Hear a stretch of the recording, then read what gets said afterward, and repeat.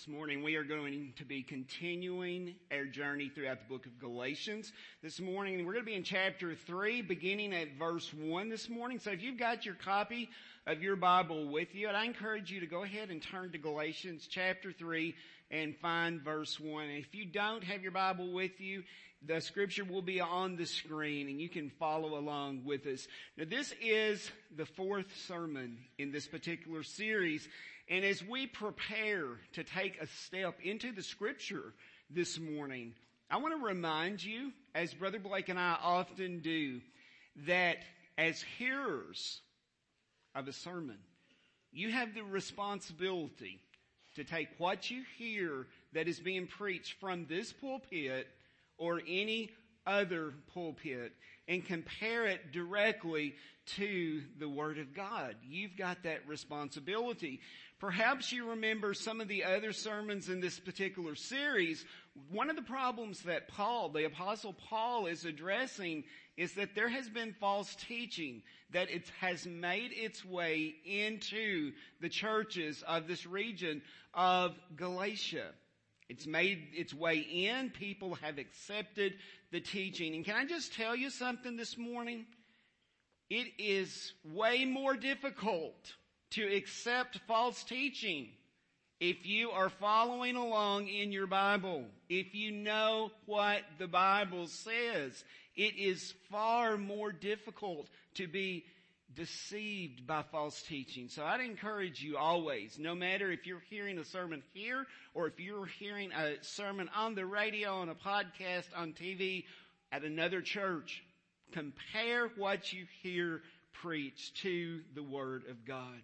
Now, just in case, if this might be the first sermon that you're hearing in this particular series, one of the things that Paul is battling is that since this false teaching has crept its way into these churches, they have accepted the belief that salvation is based on something other than Jesus. For instance, Jesus plus something. And obviously we know that that is not true. But you know, there are certain people in our world today, perhaps you even know some people that believe that salvation is based on Jesus plus good works. And that is so false. Can you hear me this morning? It is not possible for us to be good enough to get to heaven on our own. It is not possible. See, it's Jesus, only Jesus. And as we've been talking this morning, I know we all know that Thanksgiving Day is on Thursday of this week. And about 9 weeks ago, the Lord placed something on my heart and it just convicted me. He used it to convict me.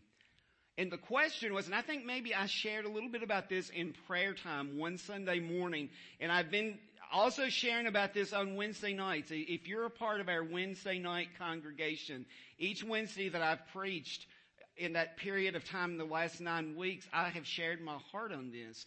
But the question that the Lord asked me is, Todd, what are you doing to prepare your heart for Thanksgiving? What are you doing to prepare your heart for Thanksgiving? You know, we prepare for Christmas as we very well should. We should prepare to celebrate Christmas. In fact, starting next Sunday, there will be a portion of each worship service starting next Sunday between there and Christmas where we will talk specifically about Advent and we will prepare ourselves for the coming of the baby Jesus. Hopefully, we will be preparing ourselves to slow down through this horribly busy season and realize why we're celebrating Christmas in the first place and not celebrate for the wrong reason. But going back to the question, why do we celebrate Thanksgiving? What are we doing in our hearts individually to prepare for Thanksgiving? I think it was last Sunday morning, one of the hymns that we sang was that old hymn. It says, count your blessings. What's the next line? Name them one by one. How often do we really do that? When is the last time that, I'm talking to myself right now. When's the last time that I have really stopped long enough to count my blessings? When's the last time that I have stopped long enough to name them one by one? When's the last time that you've done it? Are we prepared for Thanksgiving? Are we really thankful? If you haven't already done this, I want to challenge you sometime between now and Thursday, Thanksgiving Day. I'd invite you to get out a sheet of paper, or if you want to get out your phone and open up a note, write down the things that you know of, beyond any shadow of a doubt, that you know are only in your life due to the grace of God. I believe the list will amaze you.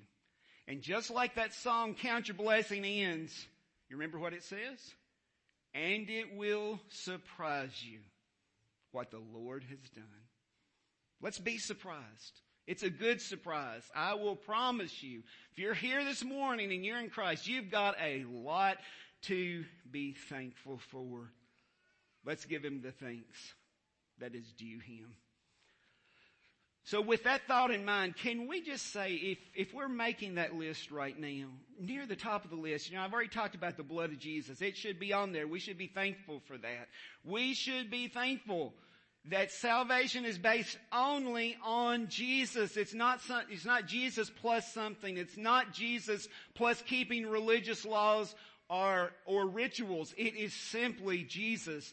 And we should be very thankful of that it's not Jesus plus keeping all these laws. But now, speaking of the law, throughout today's text, we're going to see that the law actually condemns us. And we're going to see directly from this text that there are going to be 6 arguments that are going to present themselves. And these arguments will prove that justification by faith that we receive through God's grace is superior to the law. In a nutshell this morning, we are going to see justification by faith explained. And we're going to do that as we look at the question, how are we justified? So let's look directly at the first argument. We're going to call it argument number 1. And it's simply called the argument from experience. Now, when Paul starts verse 1, look at his language here. Oh, foolish Galatians. And it doesn't just stop there. Look what he says. Who has bewitched you? Who has bewitched you? Now, when Paul starts by calling these Galatians foolish, it should get our attention. Paul is a very bold man. I don't think he wastes time with small talk. So he goes right to the point. He calls these people foolish, and then he asks them, who has bewitched you? Because see, what's happened with these people, they have accepted the false teaching of the Judaizers. They've accepted that. And as a result of that, Paul's calling them foolish and that they have been bewitched. And then he reminds them, it was before your eyes that Jesus Christ was publicly portrayed as crucified. These people were now rejecting what they had actually seen through Paul's preaching. Now in verses 2 through 5, we're going to see that Paul is going to ask these people 4 questions. They're documented right here in the scripture. And he asks them these questions to demonstrate that salvation is through faith alone. It's not through Jesus plus something else. It is through faith alone. Now the first of these questions comes in verse 2, and he asks them, did you receive the Spirit by works of the law or by hearing with faith? Now we know what the answer is. All of us know, I think, what the answer to that question is. It was because of hearing with faith. Now the second question comes in verse 3, where Paul once again uses this foolish word. Are you so foolish? Having begun by the Spirit, are you now being perfected by the flesh? having begun by the Spirit, are you now being perfected by the flesh? Paul is declaring these people foolish because they knew that they began the Christian life by faith, but now they are trying to reach maturity. They're trying to reach spiritual maturity through human effort. And again, it's not possible to do that on our efforts. We need Jesus. Now keep in mind, these Judaizers are promoting the law. There was absolutely no way, zero way under the law that the Holy Spirit could sanctify. So the Judaizers were promoting the only means to maturity that they knew of, which was obedience to the law. And then in verse 4, we see the third question. Did you suffer so many things in vain? If indeed it was in vain. Now when Paul uses the word suffer here, he is using a word that we would more closely identify with as experienced. So he is asking them here, have you experienced so many blessings from the Holy Spirit in vain? Now since these people had turned to a works message, they were discounting the saving and sanctifying work that the Holy Spirit had exemplified in their lives. And then the other question comes in verse 5.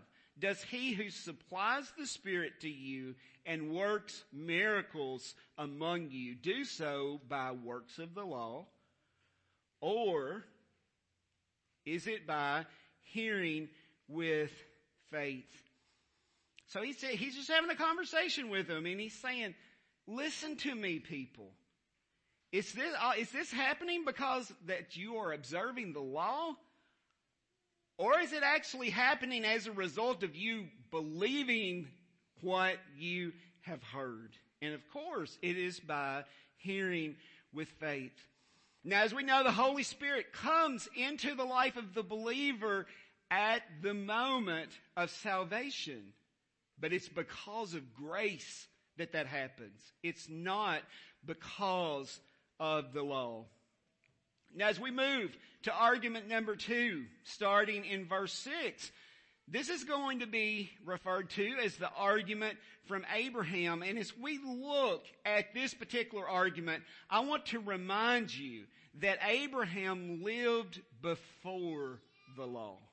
He lived before the law, and he was actually saved by faith. So we could say, again, that grace is superior to the law.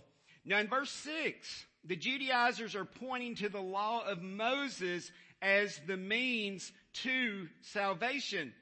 Now Paul is demonstrating that Abraham, who came before Moses by how many years? A long time. 430 years. That he was saved by faith and not by any type of self-effort. I want you to look at Genesis 15:16 for just a moment. That verse says, and he believed the Lord, and he counted it to him as righteousness. So Paul is saying here that Abraham believed God, and as a result of that, it was counted to him as righteousness. It was counted to him as righteousness. Abraham it wasn't counted to him as righteousness by obedience to the law. It wasn't because of any type of self-effort. It wasn't because of any kind of work. Now in verses 7 and 8, it's talking about Abraham's children. And when we read these verses, we need to keep in mind that what these verses are really talking to us about are his spiritual children, not really his physical children. Verse 8 in the scripture, foreseeing that God would justify the Gentiles by faith, preached the gospel beforehand to Abraham, saying, in you shall all the nations be blessed. So his real children are those who believe God and are therefore justified by faith and not by the law. Now the inclusion of the Gentiles in God's plan of salvation was revealed in God's covenant with Abraham in Genesis 12:3, and it's actually quoted here. It's quoted here in these verses. Now in verse 9, as we look at that this morning, we see that those who are of faith are blessed along with Abraham, the man of faith. Now this signifies that only those who have faith are justified.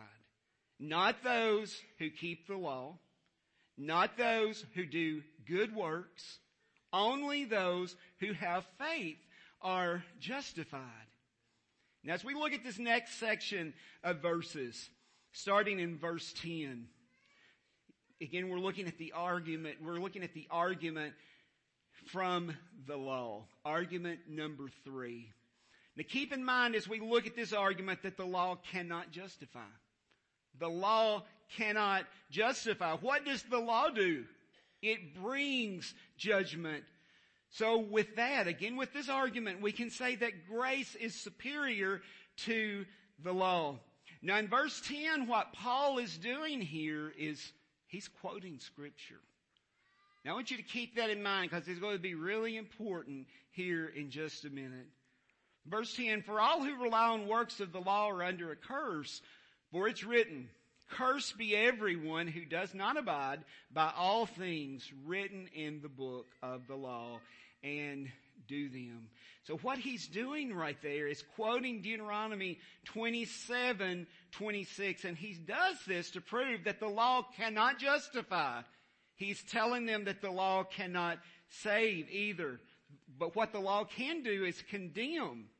Now when someone broke any aspect of the law, it brought a curse on the person who actually broke the law.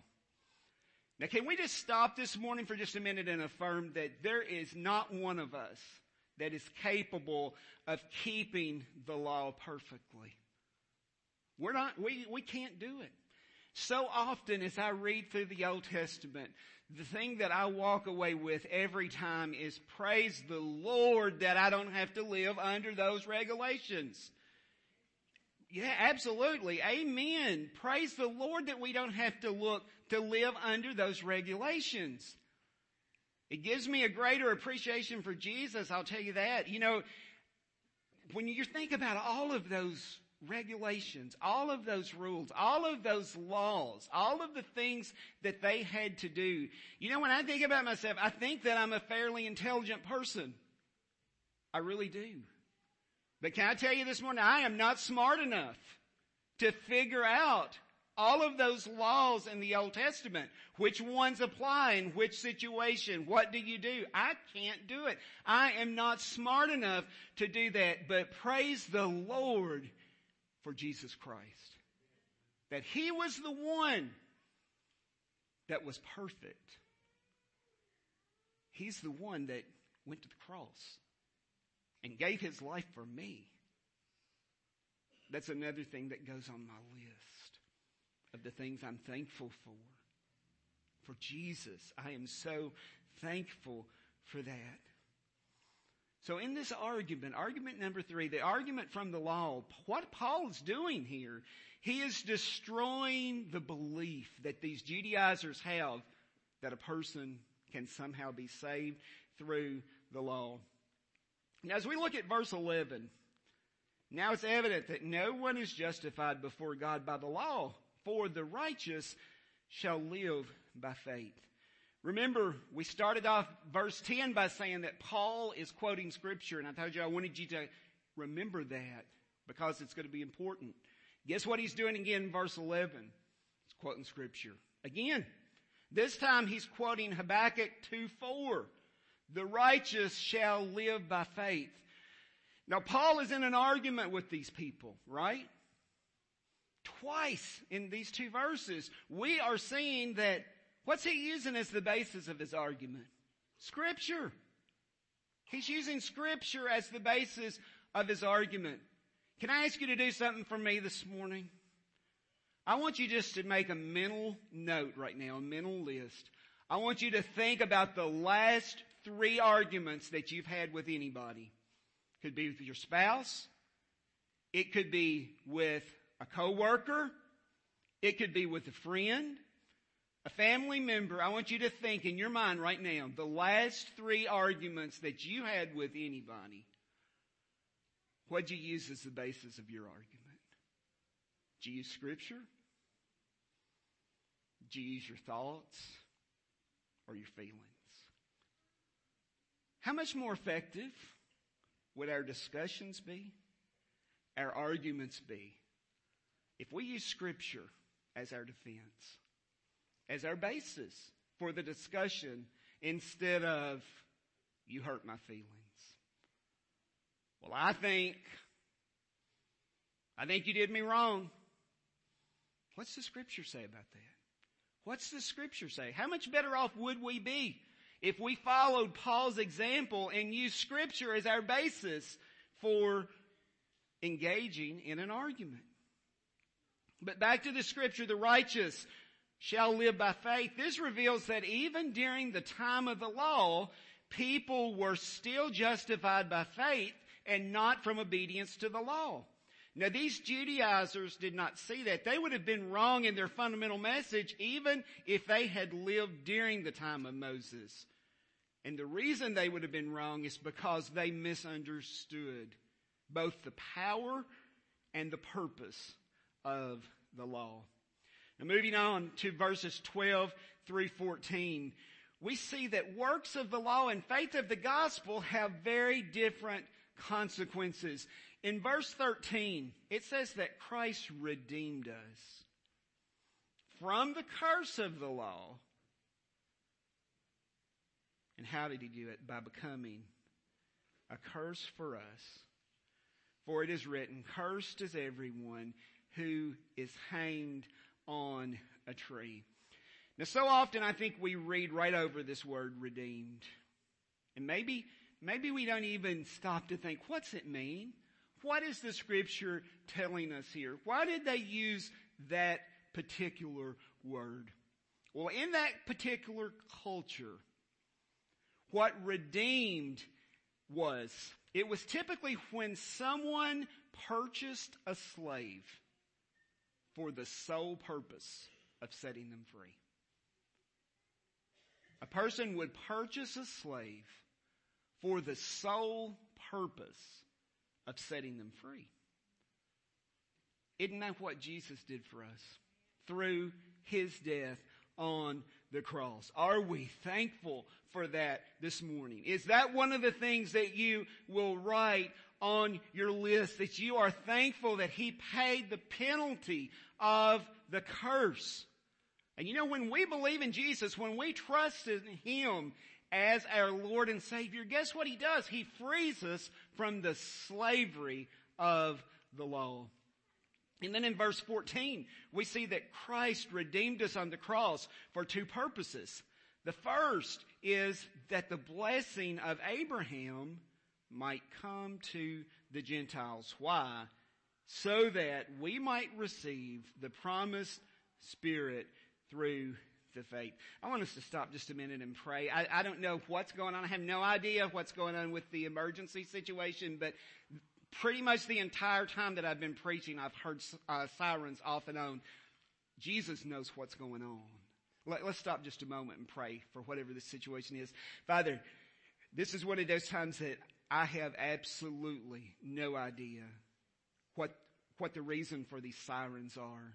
Lord, but I know that you know perfectly what the situation is. And Father, I pray right now that you will be with the emergency workers, the paramedics, possibly firemen and women that are going. Lord, I pray that you will give them wisdom. I pray that your hand of safety will be upon them as well. And Lord, I pray that your hand will be upon whatever this situation is. And Father, I pray that you will just simply move in a mighty way and provide what is needed. And it's in your name I pray. Amen. All right, we're going to move on to argument number 4. And we see that beginning in verse 15. And this one we are going to call the argument from the permanence of faith. Now again, I've mentioned this one other time. Abraham was saved by faith 430 years before the law was given to Moses. So again, we could say that grace is superior to the law. Now in verses 15 and 16, we see that the Judaizers argued that since the law came after Abraham, they were saying that the law had priority over grace. But Paul, what does he do here? He appeals to a contract that is permanently binding. Again, what we've got to realize is that once a permanently binding contract was written and signed, it could not be changed. It didn't matter what the situation or the circumstances was. So Paul is referring here to a permanently binding contract. And Paul is arguing that God's promise of salvation by faith to Abraham, it was that binding contract, and that nothing, no law that they could come up with, no matter how perfectly they followed it, nothing could change that permanently binding contract. And then it says it was made to Abraham and to his offspring. Now in verses 17 through 18, Paul clarifies the law. Again, 430 years was when that was given after the Abrahamic grace promise. And it does not nullify justification by faith. Faith is the permanent path to salvation. It is the permanent path to salvation. Faith in Jesus Christ. Now this inheritance was given as an unconditional gift to those who believed. Now even though these Judaizers did not agree with this, the message of justification given to Abraham, it's permanent and it has priority over the law. And as we move to this next argument, argument number 5, we see that this is going to be referred to as the argument from the purpose of the law. We're going to be looking at verses 19 through 25, and I want you to keep in mind that as we look at these verses, that the law's purpose was never to save. The law's purpose was never to save. The law's purpose has always been a standard that would show us the magnitude of our sin, to show us that we've got a need for grace. And then what does it ultimately do? It leads us to Jesus. The law was a temporary measure. That's what it was supposed to be. So once again, we could say that grace is superior to the law. So in verse 19, Paul reveals the purpose of the law by asking a question, and then we see that he answers it. So he starts off with, why then the law? Why then the law? And then he answers the question. He says it was added, why? Because of transgressions, until the offspring should come to whom the promise had been made. And it was put in place through angels by an intermediary. The law laid down a perfect standard, and it made people aware when they were deviating from the perfect path. But then again, the law was temporary. Its endpoint was to be the coming of Christ. Its endpoint is the coming of Christ. It's inferior to Abraham in faith because why? It needed a mediator. It needed a mediator. And then we see in verse 20 now an intermediary implies more than one. But God is one. But God is one. The Abrahamic covenant, on the other hand, was dependent only on the commitment of God, who is one. Therefore, the law was inferior to the promise given to Abraham. In verses 21 and 22, we see that Paul presents another question. Is the law then contrary to the promises of God? And look, he answers it again. Certainly not. Why? For if a law had been given that could give life, then righteousness would indeed be by the law. The law, that is not why the law was given. Instead, the purpose was to reveal that the whole world is a prisoner of sin that is condemned under its judgment. That type of condemnation created for us a real need for forgiveness and a release from the law's penalty, which equates to a need for forgiveness in Christ. So we quickly try to move through the remainder of these verses this morning. Argument number 5 is the argument from the purpose of the law. Paul is explaining here that before faith came, we were held captive under the law, imprisoned until the coming faith would be revealed. Paul's giving these people one last image as he conveys the purpose of the law. Now, in Jewish culture, a slave was assigned to each child to escort them to school and to assist in their supervision. Now, when we think of that, our minds would probably think, well, that's some sweet little nanny, a sweet little babysitter that's assigned to these children. That's not how it worked at all. That is not what their purpose was. For example, if they were on their way to school and the child did something that they were not supposed to do, this nanny would point out to the child what they had done wrong, and then guess what happened? They delivered the punishment. They delivered the punishment. So if we relate this nanny image to the law, maybe it would help us understand that the law was given to point out our sin and to threaten a great punishment if God's people didn't straighten up. But man had a problem. Man was not able to obey this law perfectly to earn God's approval. That is why grace is necessary. God brought hope to man's hopelessness in the most amazing way. And how did He do it? He sent Jesus into the world. The law led us to Christ for forgiveness and for righteousness. And finally, as we look at verses 26 through 29, we see the final argument, which is called the argument from the believer's current position. Verse 26, for in Christ Jesus, you are all sons of God through faith. For as many of you as were baptized into Christ have put on Christ. For as many of you as were baptized into Christ Jesus have put on Christ. In Roman society, when a youth got old enough to be an adult, do you know what they did? They changed clothes.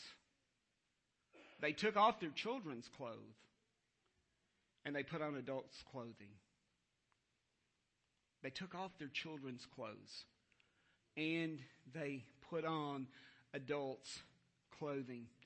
This switch indicated that child now had adult citizenship and adult responsibilities. In the same way, the Galatians had laid aside the old clothes of the law, and they had put on Christ's new robes of righteousness. And I want to ask you this morning, do you have on children's clothes this morning? Or are you wearing Christ's robes of righteousness? Which clothes are you wearing? Children's clothes or Christ's new robes of righteousness? If you're not wearing Christ's new robes of righteousness, you can this morning. You can do that today. In verse 28, Paul points out there's neither Jew nor Greek. There's neither slave nor free. There is no male and female, for you are all one in Christ Jesus. All distinctions have been removed. If you're in Christ this morning, guess what? It doesn't matter what kind of family you came from. It doesn't matter how much you did or didn't have. All distinctions are removed if we are in Christ Jesus this morning. And that is wonderful, wonderful news. Verse 29 says, and if you are Christ, then you are Abraham's offspring, heirs according to promise. I wonder this morning,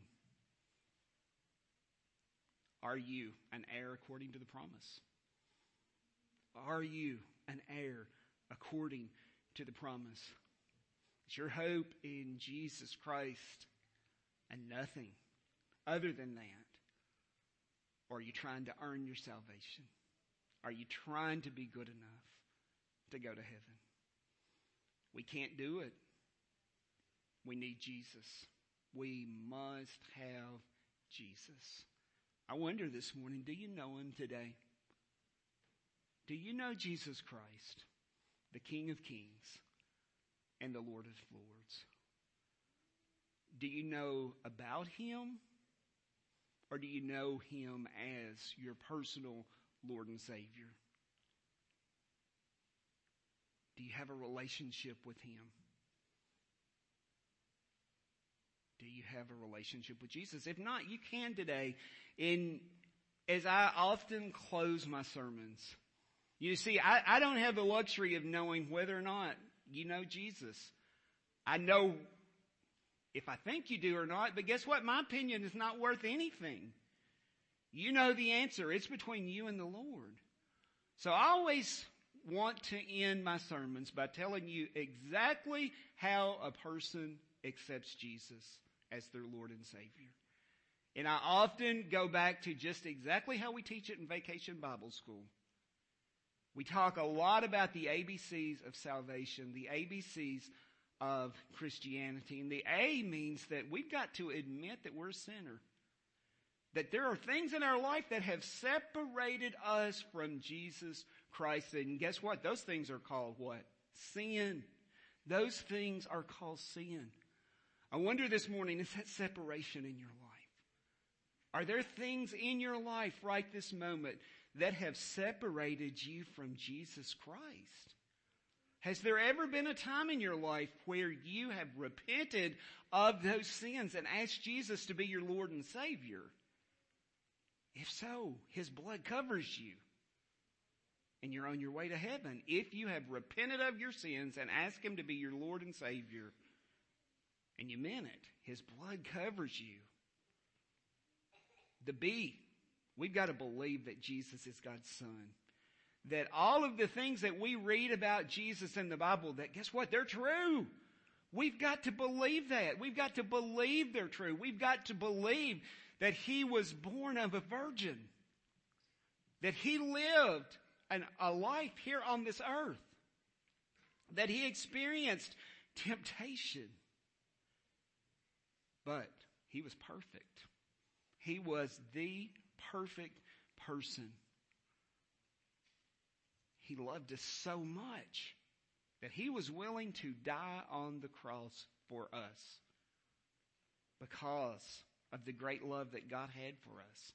And then the C stands for confess. And you've heard me say many times, this is the hardest part of the ABCs in my opinion. Because the confess revolves repenting and turning from sin. Now, will we still occasionally mess up? Yes, we will. But we should not want to. We should not be comfortable with sin, period. If we are comfortable with sin, there's a problem. I wonder, have you grown comfortable to sin today? If you have, you can settle that with Jesus at the foot of the cross today. Amen.